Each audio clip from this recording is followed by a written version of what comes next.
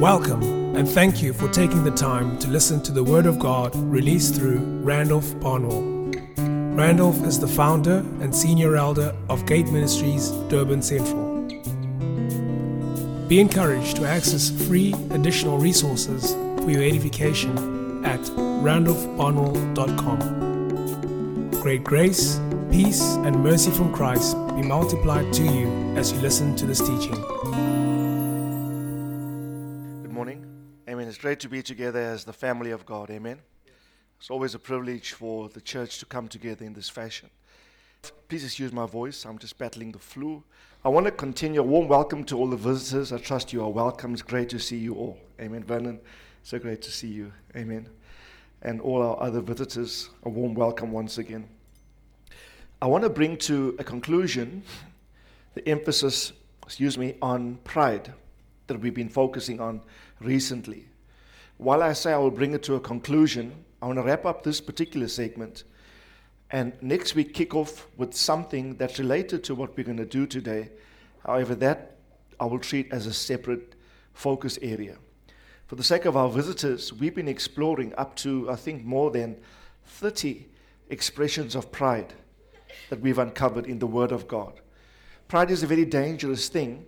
The most predictable thing we know about it is that it will lead to a fall. The Bible says before a fall comes pride, or pride comes before a fall. So it's predictable that the proud man will fall. The other most certain thing we know about pride is that God will oppose you. So God opposes the proud, but He gives grace to the humble. Therefore, we must seek to extract every indication of pride from the midst of us.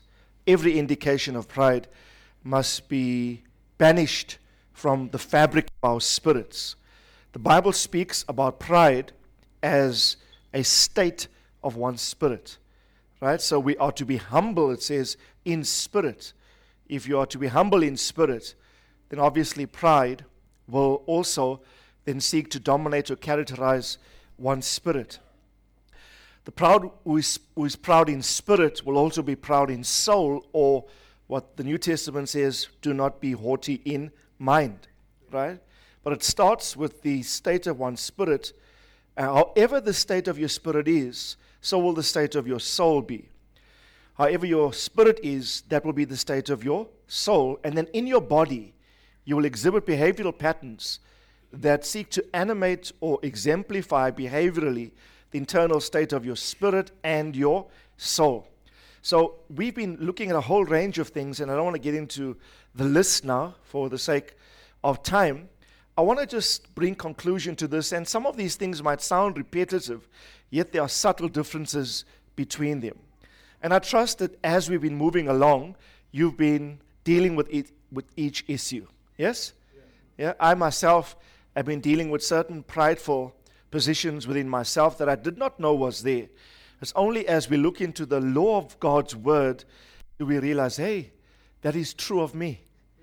You know, the Bible calls itself a mirror, and it shows the man as he truly is. Right? All man's ways, the book of Proverbs says, seem right in his own eyes. But it's the Lord, it says, who weighs the hearts and tests the spirits.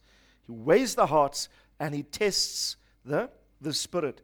Prayer of David is what we should all pray in Psalm 139 when he said, "O Lord, search me and see." Everyone say, search me and see. This is Psalm 139, towards the latter part of that fairly long psalm. He says, search me and see if there is any wicked way in me. What he is saying by that prayer is, there are some wicked ways in me. Although I'm serving you, I'm your son. There's some wicked ways in me that I cannot see. Unless you search, I will never know them. What he's essentially saying is, take your spotlight and shine your spotlight and unveil to me, bring to my view, things about myself that are displeasing to you. Those unsavory things about you. Now, you might think you're the nicest thing going. There's none like you in all the earth. Zephaniah, I think it's 2:15 says, woe unto that rebellious city that says, I am it. Right? I will bring you down. Many people think they are it. You think you're the hottest thing going, and there's none like you. And you think you got it all together until the Lord brings a spotlight and He shows you just how depraved you really are. To the church at Laodicea, I think it is, God says, you say that you are rich and that you're in need of nothing, but look how poor and bereft and wretched you really are. And so all of man's ways seem right in his own eyes. And I don't know about you, but I've really been praying, Lord, if you are going to give me more grace. Now, it's more grace we want, not so? Yeah. This is a grace series. It's more grace we want.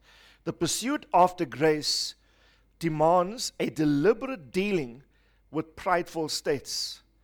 The pursuit after grace demands a deliberate dealing and eradication of prideful states within us, because the state of pride is pricey.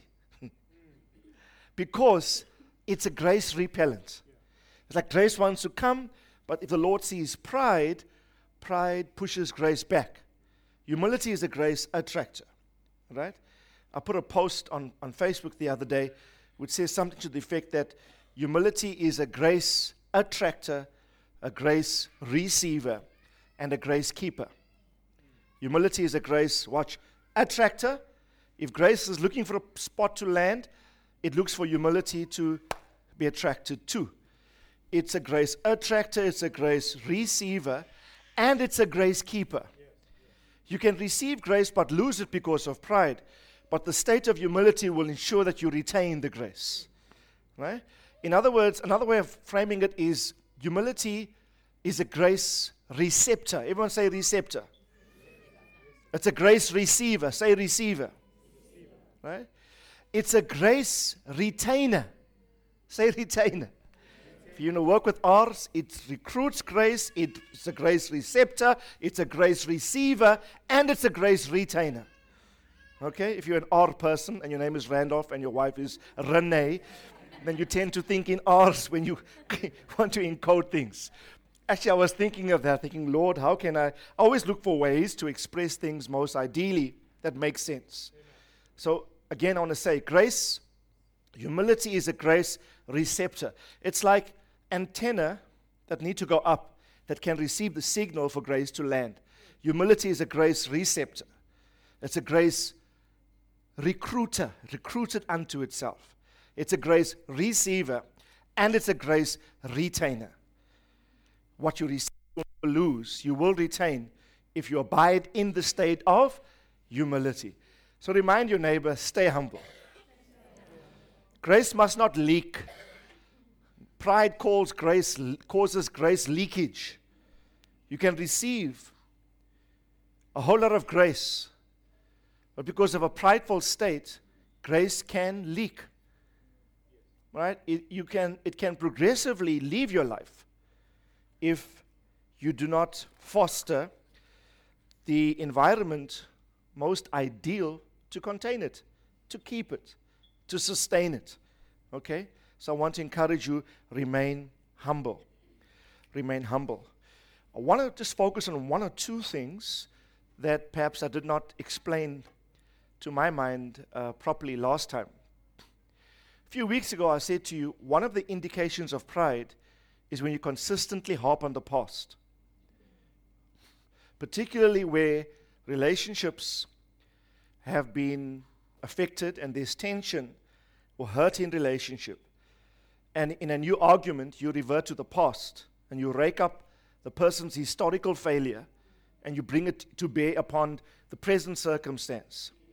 What you attempt to do is you erode the person's worth, or you erode the person's attempt to state their argument by belittling them, because see how you failed in the past. See how you messed up. The Bible says, leaving the things which are behind, I press toward the mark for the prize of the high calling which is in Christ Jesus. We also read a text in Isaiah which says, God said, behold, do not call to mind the former things. For behold, I will do a new thing, declares the Lord, and will you not perceive it? The inability to perceive the new thing is caused by the preponderance on the past. It says, do not ponder the things of the past. For behold, I will do a new thing. Some of us are so past focused. God is wanting to do something new. You cannot even administrate the view because the past is so filled your mind with an architecture, a construct of how you view life. You cannot even administrate the new thing because you are too past-minded. And I say this to you, if you want to live life in the fast lane, being accelerated in destiny and purpose, you cannot simultaneously live life in the past lane. You want to live life in the fast lane, don't simultaneously live life in the past lane. Particularly when there's issues for which have been resolved, where there has been repentance, and there has been resolution to things. Let it go. Tell someone, let it go. I felt in praying last night that the Lord wanted me to say this again. Some of us, although I preach this, some of us are still holding on to certain things. Here's the warning of the Lord to you. Grace will pass you by. Because you might say, I'm not proud, and therefore God cannot resist me. I am humble, He needs to give me grace. You can say that, but you've got to diagnose pride. Right? So pride holds the person to their historical failure. Right? And do you remember Onesimus and Philemon? The book of Philemon in the New Testament is a short book. It's one chapter. Please read it. It's only one chapter. The whole book, Philemon is a master. He's a businessman. Very successful businessman at that. And he had a worker called Onesimus who was unprofitable, and he went AWOL, absent without leave. He kicked down, right? He balegged, right? Did not fill in any leave forms, and he's nowhere to be seen. So there's a strained relationship between the master and the servant. He meets Paul in Rome, this guy, the servant, Onesimus. He encounters the gospel, gives his heart to the Lord, and starts to make significant strides in his growth in God. That is the reason why the book of Philippians is in the Bible. Paul picks up his letter, his pen, and he starts to write to this gentleman called Philemon or Philemon. And he says, it's a short chapter, but a powerful book. He says things like, concerning your servant, my brother Onesimus. Right? He says this, he once was unprofitable, but now he has become profitable.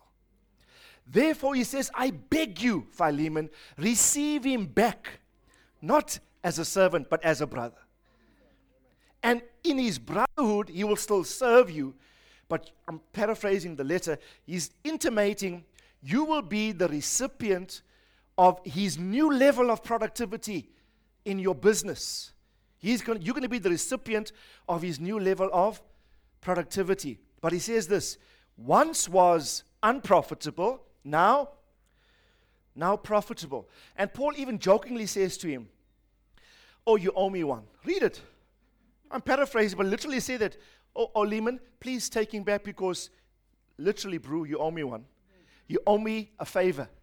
I don't know what happened between Philemon and Paul in the past, but it seems like Paul uses Paul's rank, and he says, do me this favor, receive the brother back, because you know, bro, you owe me one.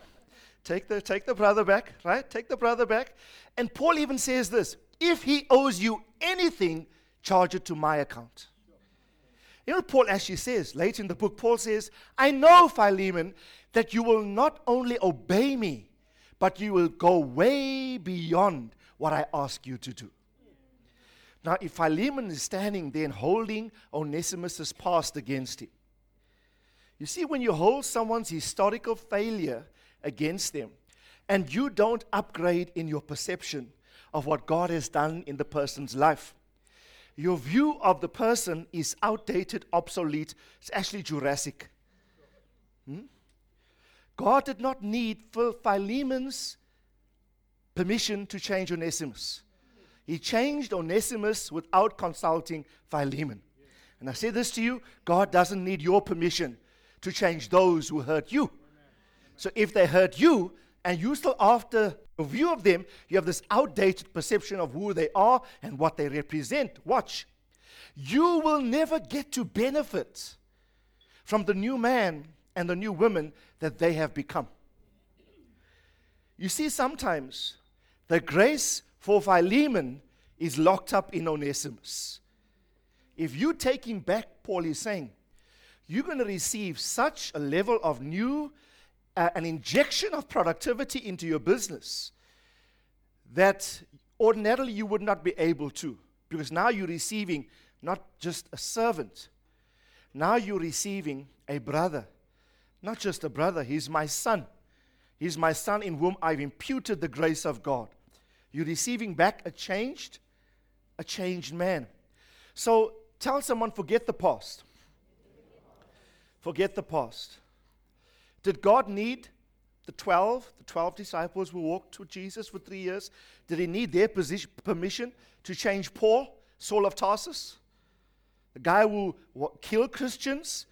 He was against the church. God changes him and makes him an apostle too.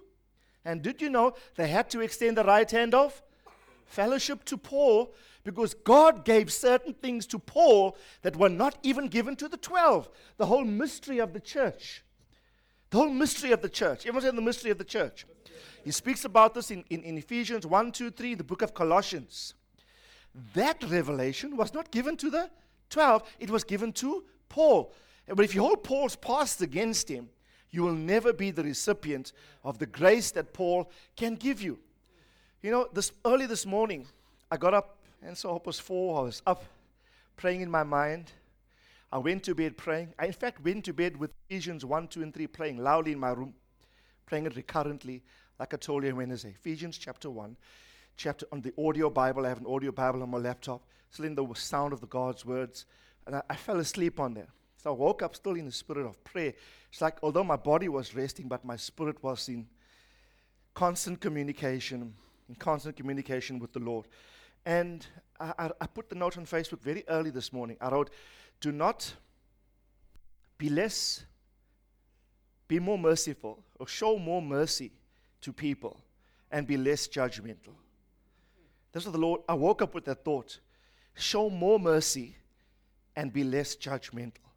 When you are judgmental, what you are saying, you're literally saying, I'm adopting a proud, arrogant position. You deserve punishment. I mete out the judgment to you. And yet the Bible in James chapter 2 and verse 13 says that mercy triumphs over judgment. And the Bible says this, through those who are merciful, they will obtain mercy. Right? Who was it? Other guy. Onesiphorus. Onesiphorus searched for Paul when Paul was in prison. The Bible says, Paul says, he risked his life to find me, and he refreshed my bowels. And Paul says, I pray for him that he would find mercy in the day of the Lord. How do you find mercy? You get mercy by being merciful. It's simple. Think about it like this. Jesus said, to the measure that you measure, to the measure you mete out, it will be measured back to you again. I always say to people, I would rather err on the side of being overly merciful than too judgmental. Because the time when I fail and I'm going to need it, I would have had to, by that stage, have banked up a whole lot of mercy, both in the minds of men and before my heavenly Father. Okay? So ask your neighbor, have you banked sufficient mercy? Leave the past. Leave the past. And I say this to you, just carefully. Just watch carefully. I say this to you. Here's the thing I really want to just bring to your attention. If you're taking notes, it's Genesis chapter 41 and verse 50.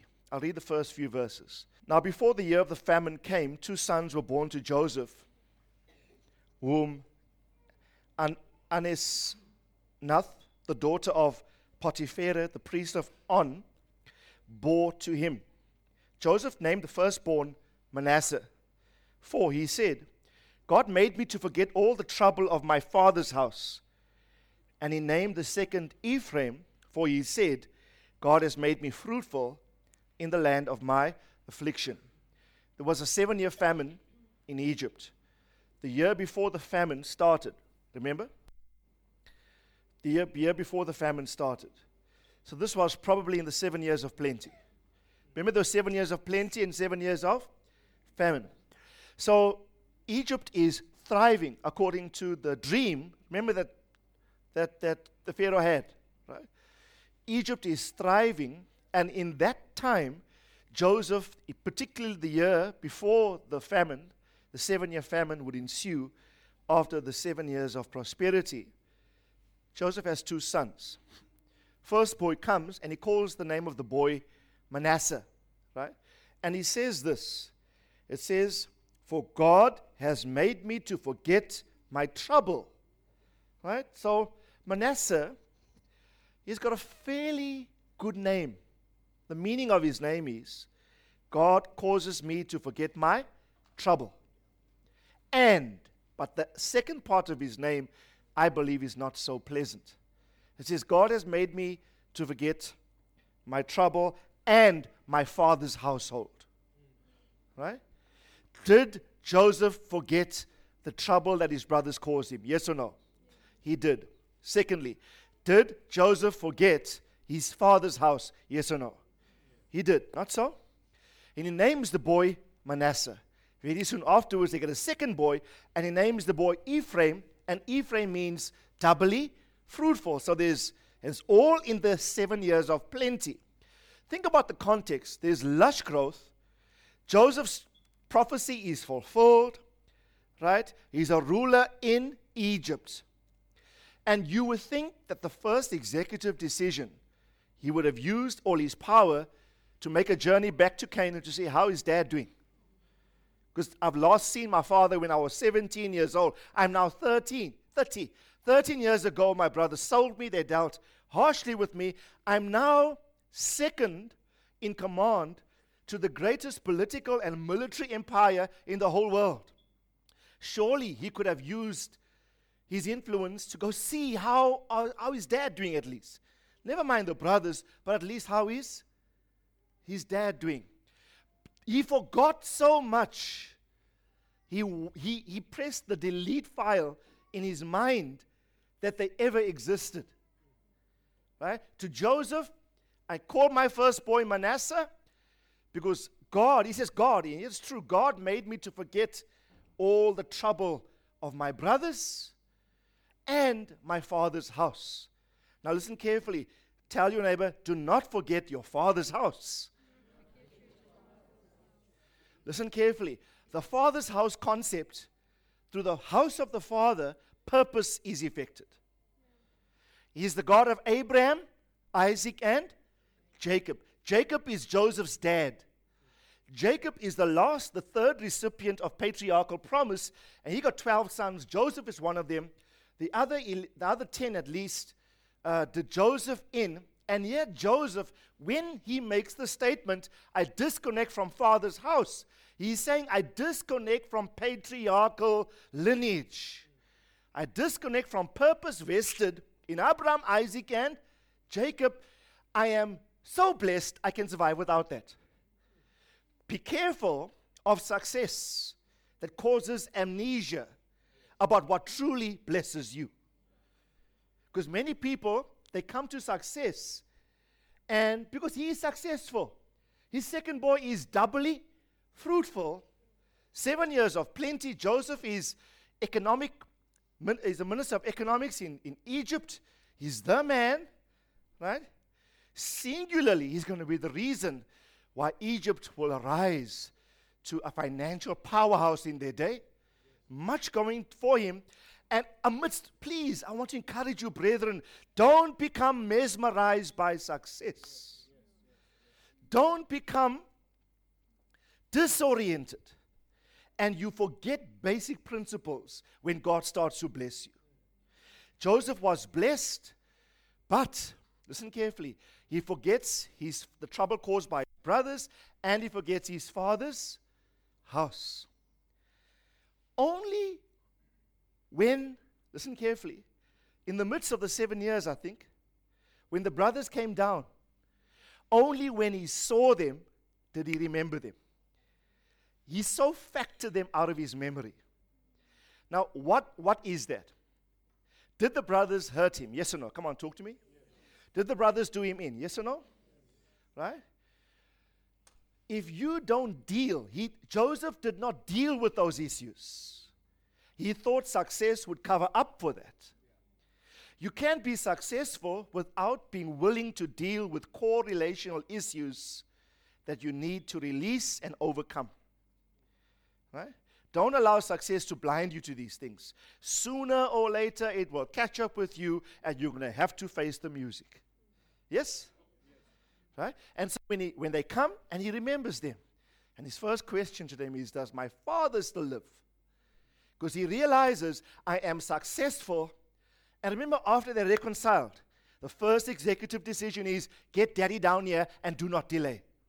Get Jacob. I need Jacob. Why Jacob? I need prophetic patriarchal blessing upon my position in this land. Without that, my purpose here is meaningless.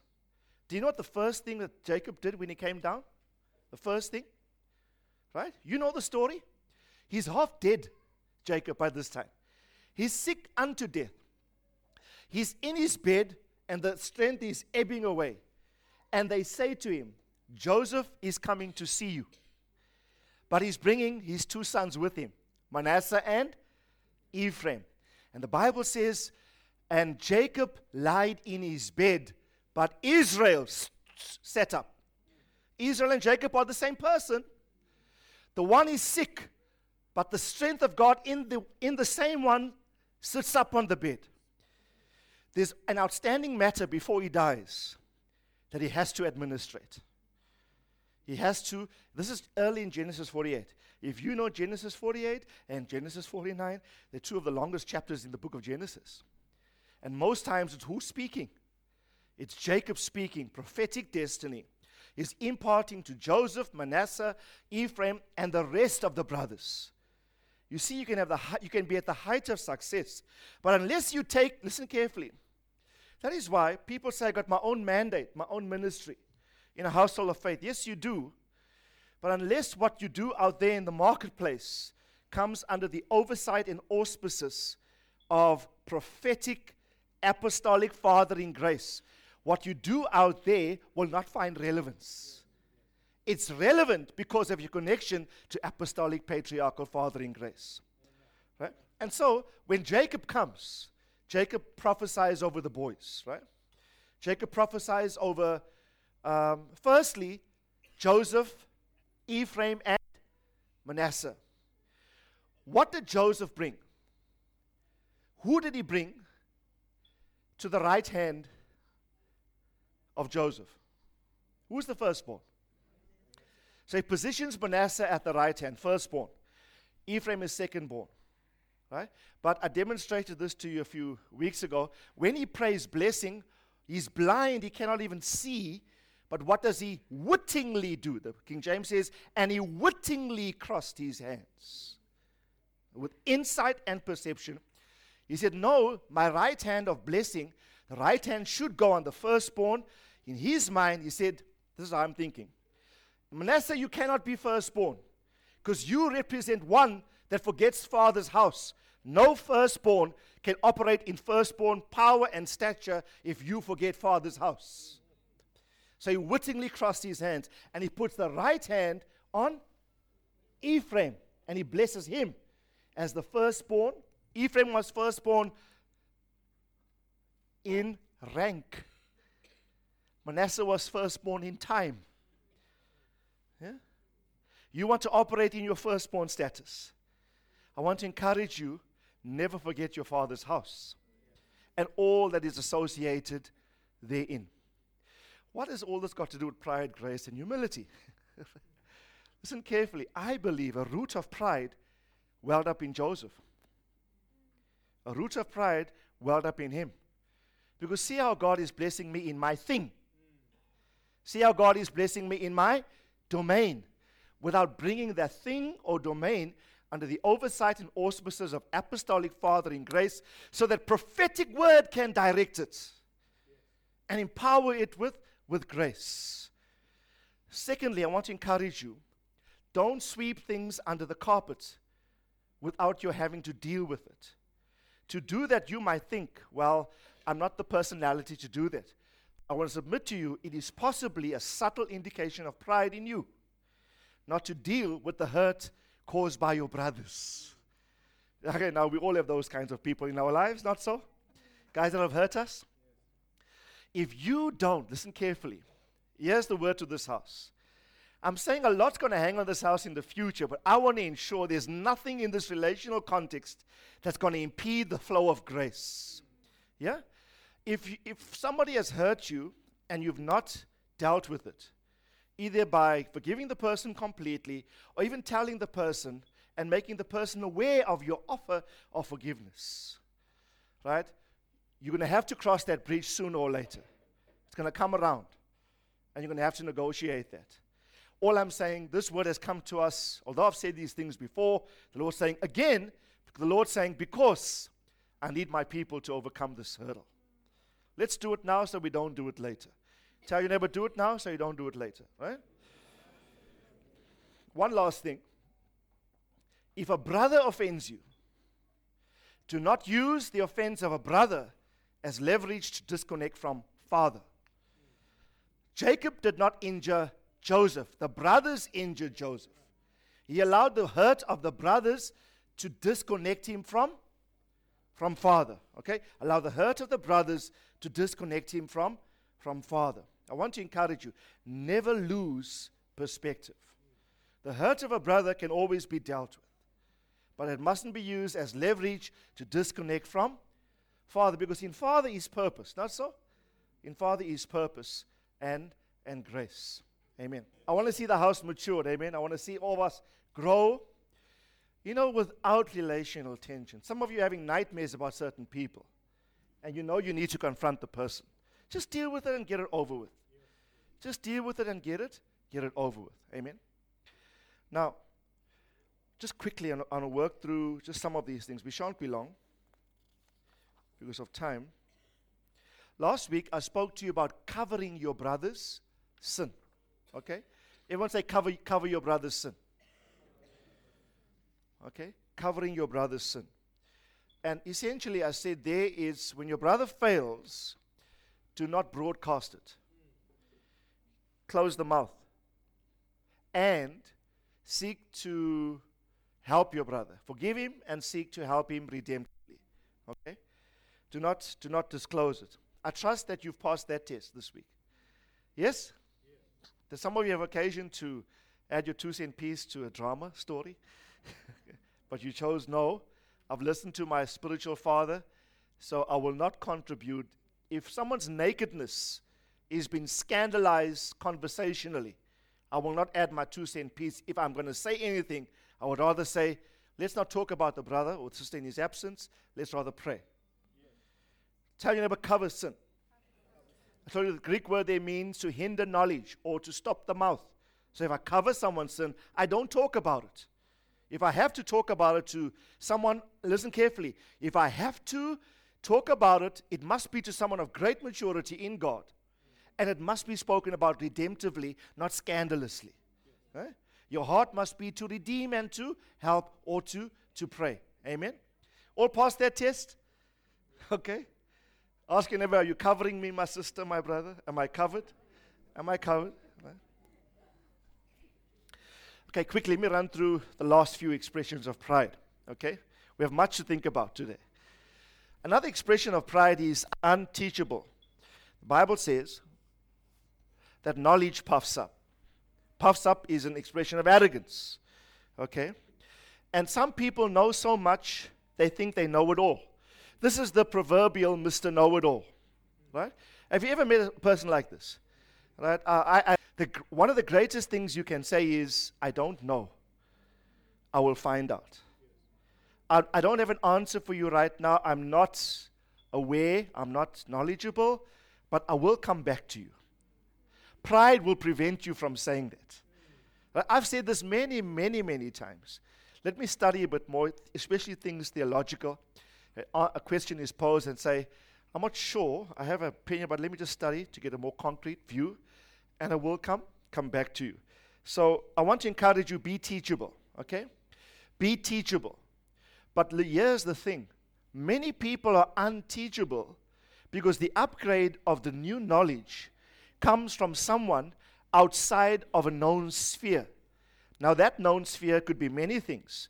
It could be race, someone from a different race upgrading you, someone from a different nation upgrading you, someone from a different gender as you. For some males, they'll never take instruction from a female, and some females from a male, right? For some, even within a particular race or nationality, certain classes within it, they'll never take an upgrade of knowledge from one which they deem as beneath them. All are expressions of pride. What about age sphere? Some of you won't take correction from someone younger than yourself. You know, sometimes God tests our pride by causing a child to correct us in a particular way. How about your own children correcting you as parents? Sometimes, yeah, our children are like an education to us, not so, parents? They teach us so much, and sometimes by how they behave, they literally are points of correction in our lives, yeah? And all the children said, come on, all the children said, this is your chance, come, now or never. Okay. Amen. So, or someone from a different denominational sphere or network sphere as you. I want to encourage you, sometimes God will use the most unlikely source to bring correction to you. But in that moment, you must say, yes, Lord, I submit to that. Another one is pride in doing works, in doing good works evidences a lack of wisdom. Let me quote the verse and you'll understand. It's Proverbs 11 verse 2. It says, when pride comes, then comes dishonor. When pride comes, then comes dishonor, but with wisdom with the humble is wisdom. So if you are humble, wisdom attends you. But if you are proud, it says dishonor is attached to pride. But with the humble, wisdom comes to the humble. In the Bible, wisdom is always associated with humility. Always. An example, James 3:13. Who among you is wise and understanding? Let him show by his good behavior, his deeds, in the gentleness or the meekness or the lowliness, the humility of wisdom. So, for example, if you're doing good works, don't bring attention to it. Do it as unto the Lord. The proud will bring attention to it, and this verse equates that with dishonor. But the humble does good works silently, with a view as working unto as unto the Lord. So don't bring attention to yourselves in when you do good works. Okay? Facebook is not for everything. Right? Be selective in how you use social media. Okay? Because it can become the platform for a whole lot of prideful expressions. And we see it every day on social media. So just be very, very aware of that. And then I wrote here, proclivity to make comparisons. So if you are inclined and leaning towards always making comparisons, so you have a proclivity, a tendency, a leaning towards making comparisons, and this usually to highlight the superiority, your superiority, as endorsement over your perceived inferiority of the other. So I compare myself with Lyndon because I deem myself as superior to him. I perceive him as inferior to me. And watch, I am inclined to make a comparison between us to endorse my perceived superiority over his perceived inferiority in my mind. Notice, I keep using the word not superior, not inferior. It's perceived superiority and perceived inferiority. Because no one is lesser than the other. But if you put yourself up in any respect, if you place yourself above another, you judged the other as less than yourself, and that is pride. And now, how does this manifest? I got to give you practical things because it manifests by you making comparisons. You might think, Randolph, that's not me. But the moment you make comparisons, you have manifested this trait. The moment you say us and them, they like that, we not like that. The moment you go there, pride, red flags should wave in your spirit. Don't go there. Tell your neighbor, no more comparisons. Never ever say, even in private conversation with your wife, hey, but they're not like us, eh? Oh, but we do it differently. The moment you go there, you've judged the other. You've judged the other. Listen carefully. You can express a concern without judgment. That's different.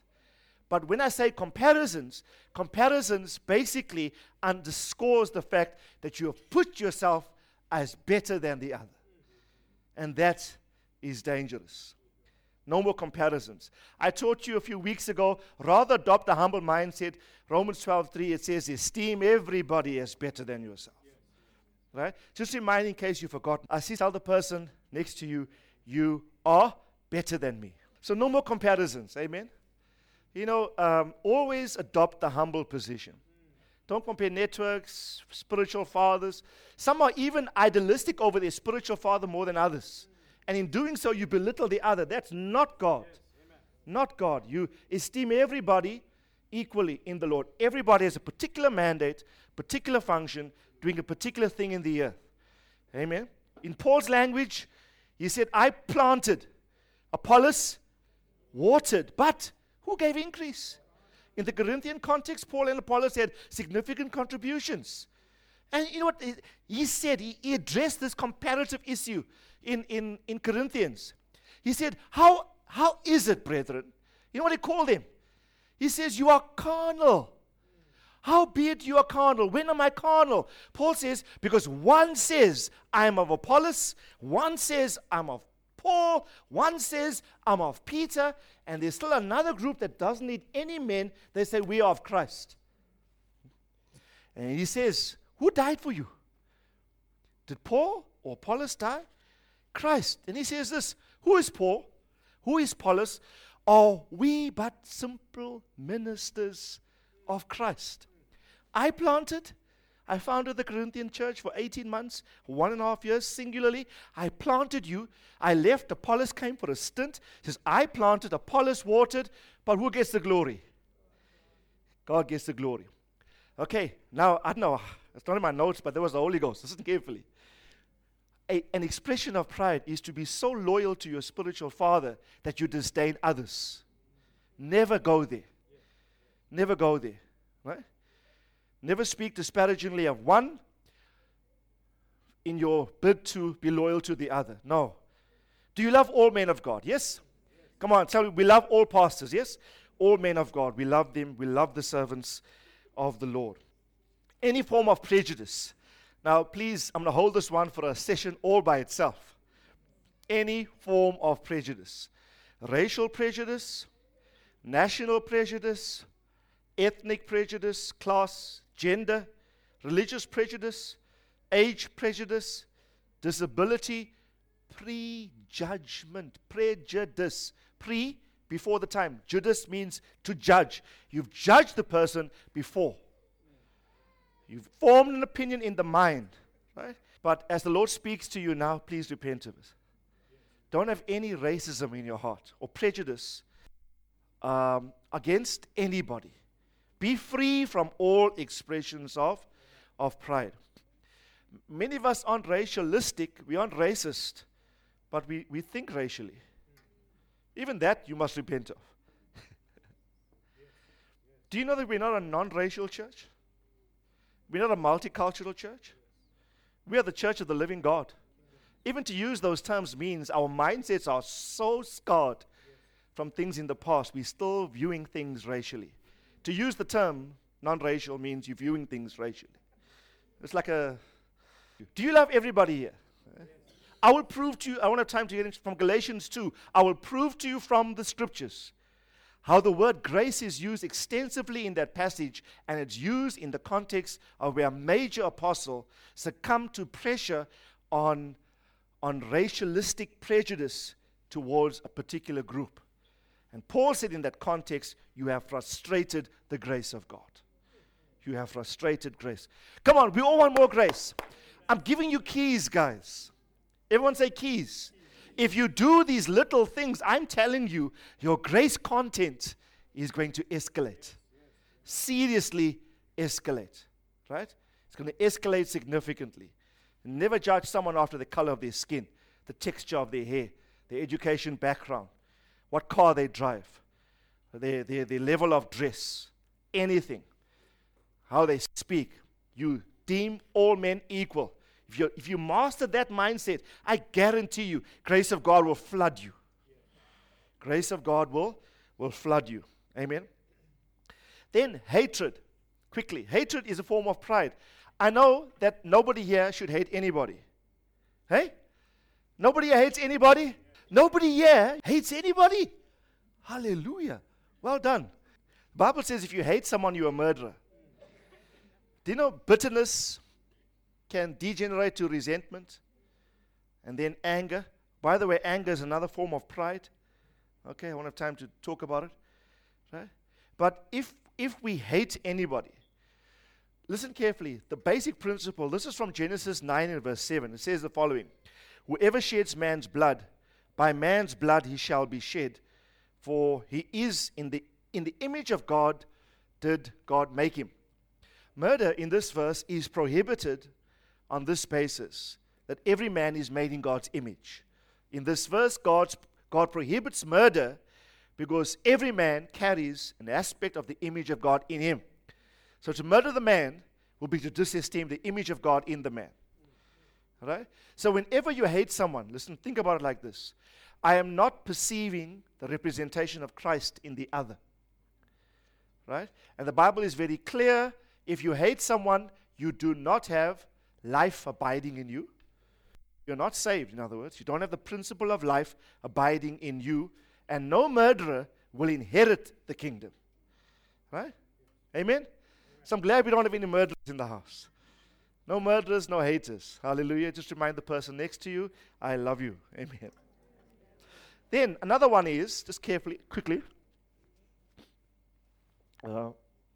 divisive behavior. Divisive behavior. You cause division wherever you go. You set up one against the other. Check these scriptures out. Proverbs 28:25. An arrogant man stirs up strife. A proud man stirs up problems between people. You know, I don't know how some people operate. Some people simply cannot thrive if everyone is getting on. There has to be drama. There has to be someone against another. There has to be a story. Did you hear? Do you know what that one said to them? There just has to be some niggly thing. For them, it's intolerable for them to have harmonious, joyful, loving relationships. Please, I want to encourage you. I won't have time to teach you. The Bible speaks about this position very, very strongly. Listen, let me educate you. There are some people in the world that are deliberately intent upon sowing division. And not in the world, in the church. They deliberately want to set up one against the other. And that is an indication, according to this verse, is an indication of pride. The arrogant man stirs up strife. Proverbs 13:10. By insolence comes nothing but strife, but with those who take advice is wisdom. Now, here's the verse I really want to focus on. Listen to this. Proverbs 6 from 16 to 19. Listen carefully. There are 6 things that the Lord hates. Everyone say 6 things he hates. This Bible, very clear here. When God sees these 6 things, the Bible says God hates it. 6 things the Lord hates. 7 that are abomination to him. First one on the list is haughty eyes. Haughty eyes is arrogance, or what the Bible calls a proud look. Right? The Bible uses body parts very often to illustrate pride. Yeah, it says about the eyes, your perception. In other words, your haughty eyes, how you view others, you always view them as inferior to yourself. God hates that. 7 things the Lord hates. 1, a haughty eye. 2, a lying tongue. God hates lies. 3, hands that shed innocent blood. Okay? 4, a heart that devises wicked plans. 5, feet that make haste to run to evil. Right? Next one, a false witness. You give a false witness against somebody who breathes out lies. And the last one who sows discord amongst brethren. God hates a person that sows discord amongst brethren. Amazingly, the first thing and the last thing on this list, and some of the expressions in between, all indicative of the prideful state. Yeah? I want to encourage you. You know, I've had occasion. Don't let your ear be the dumping ground for someone's divisive behavior. I've had occasion, people come to me and say, did you hear? I'll hear the story. Let's say I'm not sure what they're going to say. I hear the story, and if I see there's a spirit of division here, there's a spirit that if I entertain this, it's actually going to polarize two individuals.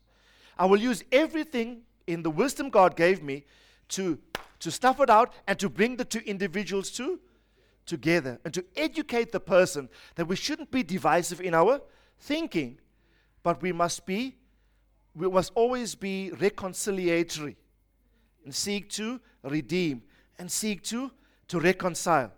Okay? So I want to encourage you, never ever be divisive in your behavior. Another thing, quickly, we're almost done. Accommodating of tense or broken relationships. I've spoken to you about this. I won't say much. And the next thing, ingratitude. Everyone say ingratitude. When you are not thankful. If you are not thankful, I'm suggesting to you, you're full of pride, because ingratitude, you know, when you say thankful, thankfulness deliberately places emphasis outside of you, to the source that helped you. So you're thinking outside of yourself, but the proud man cannot do that. To give acknowledgement to another who aided your process demands that you acknowledge the other. But if you don't, a proud heart finds it very difficult to say thank you to the other. Right? Ingratitude. And like I said, if you read Romans chapter 1, if you're taking notes, it's Romans chapter 1 from verse 21 to 31, 10 verses. I don't have time for that now. It speaks about the degradation of mankind. The whole 10 verses speaks about the plummeting of morality, the plummeting of virtue, the plummeting of righteous behavior. Each one does what is right in his own eyes. It speaks about sensuality, about excessive, unbridled sexual pleasure of men with men, of women with women. It spells it out in the first chapter of Romans chapter 1.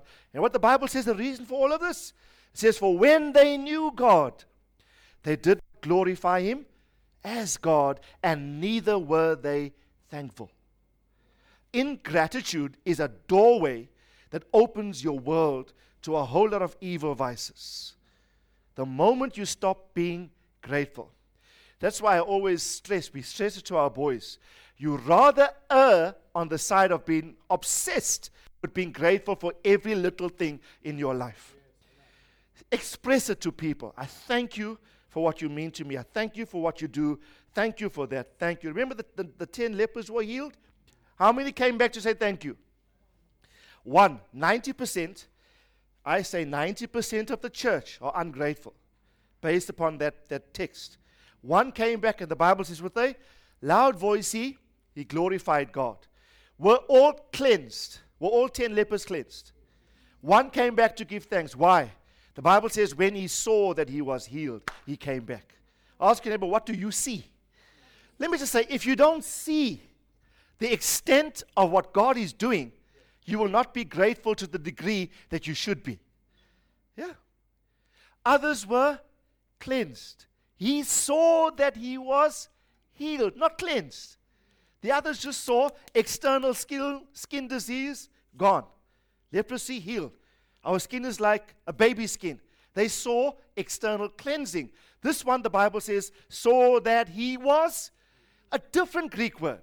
Yes, his skin, but he saw beyond the physical into the fact that God was healing his soul. And he came back. Jesus says, were there not 9 healed? And the Bible says he fell at his feet with a loud voice, gave him thanks. I feel our expression of worship in this house must go to the next level. Some of you are afraid to lift your hands. I must give a teaching one day on the lifting of the hands. David said, let the lifting up of my hands be like the evening sacrifice.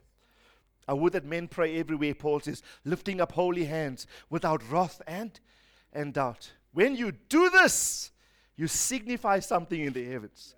This physical gesture has got spiritual counterparts in the unseen world. I'm telling you, brethren. Hallelujah. Come on, are you going to worship God and praise God like you never have before? Listen carefully. I pray the eyes of your understanding will be open. Some of us are not doing it because we're not seeing the extent of what God is doing. And the Bible says, what did Jesus say to that guy who came back to say thanks? Jesus said, get up, go your way. Your faith has made you whole. He went from cleansing to healing to wholeness because he gave thanks. Who wants to go to wholeness? Bring completeness. Never ever.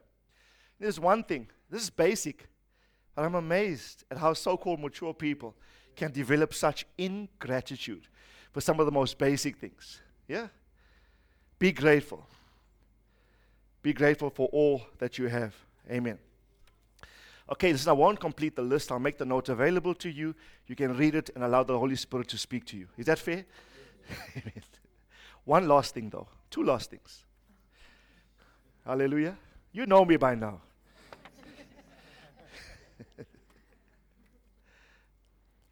I'll just mention the principle. Your refusal to help the poor is an expression of pride. Sodom is known for many things. You say the word Sodom, people think lasciviousness, perversion, unbridled sensuality, all of that. This text says, Ezekiel 16:49, behold, this was the guilt of your sister Sodom. She and her daughters, watch, had arrogance. Was Sodom arrogant? He says, this text says, she and her daughters were arrogant. But how does this text define arrogance or pride? It says, they had abundant food and careless ease, but she did not help the poor and the needy. Thus, they were haughty. Haughtiness here, arrogance, is described as you have the means, but when someone poor and needy comes into your world, you turn a blind eye. I submit to you, scripturally, you are arrogant. The Bible says, Paul said in the book of Acts, it says, they urged me, I forget the context, but the verse goes like this, they urged me to go to the Gentiles and they to the Jews, because Paul's apostleship was to Gentiles, Peter and others were to Jews. So he says, they urged me to go to the Gentiles, they to the Jews, and they said that I must never forget, I must always remember the poor. And this, he says, I was all the more eager to do. You know how many of us dismiss poor people? Now, obviously, you've got to be very discerning. Right? Beggars and people that stand on robots. Not everybody is there by choice. There are some valid needs. You've got to be very discerning as to how you respond. But if you discern a valid need and you have the means, I want to encourage you, minister your substance to them. Minister your substance to them. Amen. The Bible says, he who gives to the poor lends to the Lord. It says, if you help the poor, you are lending to the Lord. Wonderful, powerful statement. People don't like these teachings. I don't know why. It's all in the Bible. Right? We have our set crew of beggars that come home. Right? Renee says our house is hobo headquarters on the bluff. They literally come every week. And we do it. Why? I know. Don't judge the person. Don't say, you should have used your advantage in the apartheid area. Look where you are. No, don't judge the person. Think like that, you are thinking racially. Some people have simple, valid needs to which you must respond. I will never forget when I was in first year varsity, I used to get off at the bottom of King Edward Hospital. And I would walk up Kenyon Houghton. But as you go past the hospital, there was this gentleman of Zulu descent, severely sick. He literally slept there on the corner, like a cardboard house, etc. My very first day, first year varsity, I walked past him. The Lord said to me, minister your substance. So I gave him my 6 slices of peanut butter bread. Right? And I did so every day for the whole year. Why? I recognize his need. My lament was, I think the second year I came, he had died in the December of that year. He was very sick. And I wish I had more means to help him, administer to him in other ways. But I just knew the guy needed some bread. So whenever I left, I always packed 2 slices. I knew it'd always be there. I would always have to pass him. I want to encourage you. He who lends to the poor, he who gives to the poor, lends to the Lord. Don't bypass a poor person. Demonstrate your humility by helping. Help within your means, and even help beyond your means. My favorite thing now is whenever I travel, you know when you go to the airports, these guys that clean the toilets, welcome to my office. They say to you, welcome to my office. And they're all proud in a good way about how they administrate. And I just love it. I can't wait. Now I go to whenever I travel, I'll have 50 rand in my pocket to give to these people. Right? And welcome to my office. So at one stage I gave the guy 100 rand. And I like to see just the joy in his face. So I bless you. And I would say things, I appreciate the work you're doing. If you weren't here, this place would be a mess. I value you, and I value what you're doing. God bless you. You know, the Lord spoke to me on Friday evening. Naaman dipped in the river Jordan 7 times. You know what Jordan means? Jordan means descent. It means to flow downward, and the river Jordan is a symbolic picture of humility. Naaman was asked to dip himself 7 times. And the Lord said, if ever I heard God saying, Randolph, I need you to dip 7 times into descent, into humility. You think you've covered all your bases. And let me just say this, I must be honest, the Lord's reminding me every day of things I need to adjust. And the Lord say, well, you think you've covered all the bases, but I will show you, but I need you to dip 7 times in the river called flowing downward, the river called descent, the river Jordan. And I began to think about this. The Lord reminded me of these 3 things, just quickly. When Lot separated from Abraham, where did he go? The Bible says he looked east and he saw the plains of the Jordan Valley. Now, every river has a river valley. And the Jordan River Valley, apparently, I did some research yesterday, is probably one of the most fertile river valleys. So if you want great fertility, learn to abide in humility. Tell your neighbor, if you want great fertility, abide in humility. God was saying to me, as lush as the Jordan Valley is, I will cause great productivity as long as you can maintain this descent. The Jordan Valley was also a demarcation. It was a boundary that separated the promised land from other parts of geography. Okay? It was a line of demarcation. It was a line of distinction. The Lord was saying to me, humility is going to be your distinction. Humility is going to be that disposition that separates you from the rest. Please, brethren, I want to beg the church this morning. If ever I would want you to master anything, master humility. It'll give you wisdom. The Bible says it'll give you honor and great wealth. Will come to the humble person. Like the Jordan separated, the river separated the promised land from others, so will humility be your distinguishable, distinctive feature. If you're ever going to be distinguished from others, the distinctive will be humility. Be that thing that separates you as God's own. Okay? Will be that thing that separates you. John baptized in the river Jordan. So did Jesus. Well, not Jesus, but his disciples, the Bible says. It says Jesus' disciples also baptized in the river Jordan. And you know, when they baptized, they were literally baptizing disciples. Baptism, in some respects, is an indication that the one being baptized is willing to embrace the teachings and doctrine fully of the one who baptizes him. It was known in that culture. And I want to encourage you. They were baptized into the Jordan, which depicts humility, which depicts descent. But Jordan also is a significant crossing in the Bible. People cross the river. Remember the last crossing? When Israel came out of Egypt, they crossed the Red Sea first, and then later, 40 years later, they would cross the Jordan to go and possess the land. You will never come into possession until you learn to cross humility. Nothing will be had, nothing will be attained until you learn to baptize yourself in this crossing of this river, the river of humility. I would say to you, amidst all that you heard, whatever you've heard, just do it. I've shared with you so many principles. I've hinted at little things you ought to do. There'll be little innuendos here and there if you heard carefully over the past few weeks. If you simply do the little, I will encourage you. You will enter your promised land. The Jordan, you will enter that. I think the Jordan also was the last place that Elisha followed Elijah to. The Jordan. Significant spiritual location. And the Lord said to me, Randolph, abide in a Jordan mentality.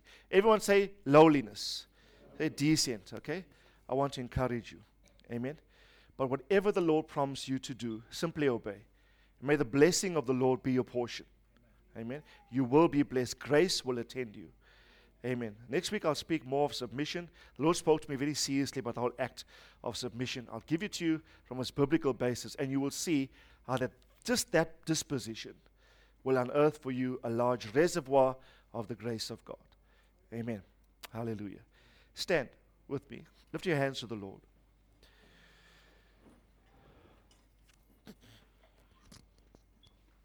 We've heard much. Today is a wrap-up of this whole thing on pride versus humility.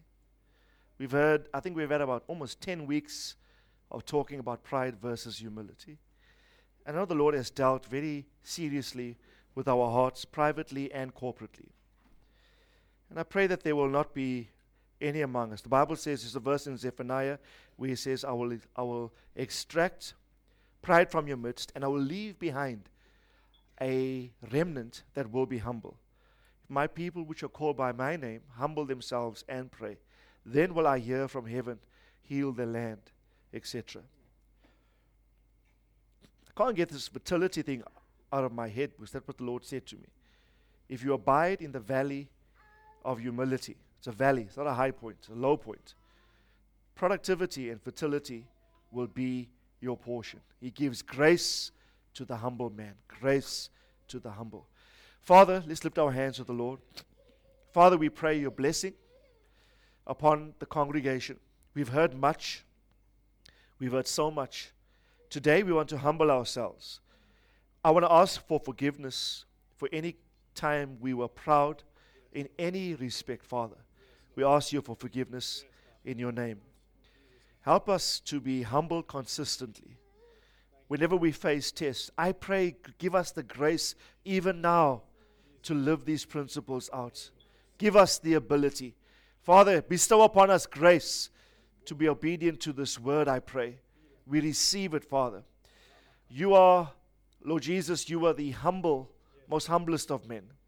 You said we must learn of you, take your yoke upon you, for you are meek and you are humble in spirit. We ask that your humility would be our strength. For some of us, we find it so difficult. So now we ask you, give it to us, the disposition that is yours. We impart that grace to obey this word to every single person in the name of the Lord Jesus Christ. I pray great fertility on every family. I pray great strength. I pray great productivity in every household that is represented here. I pray none of us will know lack, scarcity, arid, dry, desert conditions. But I speak the fertility of the Lord. And Lord, as we master states of humility, I know, oh God, that you will make us fertile, not just in our personal lives, in our workplaces, in our business lives. More importantly, we pray in the realm of doing your purposes in the earth. Make us fertile. Make us productive. Let your will run swiftly in the earth, I pray. For we ask this in your name. We thank you. Amen.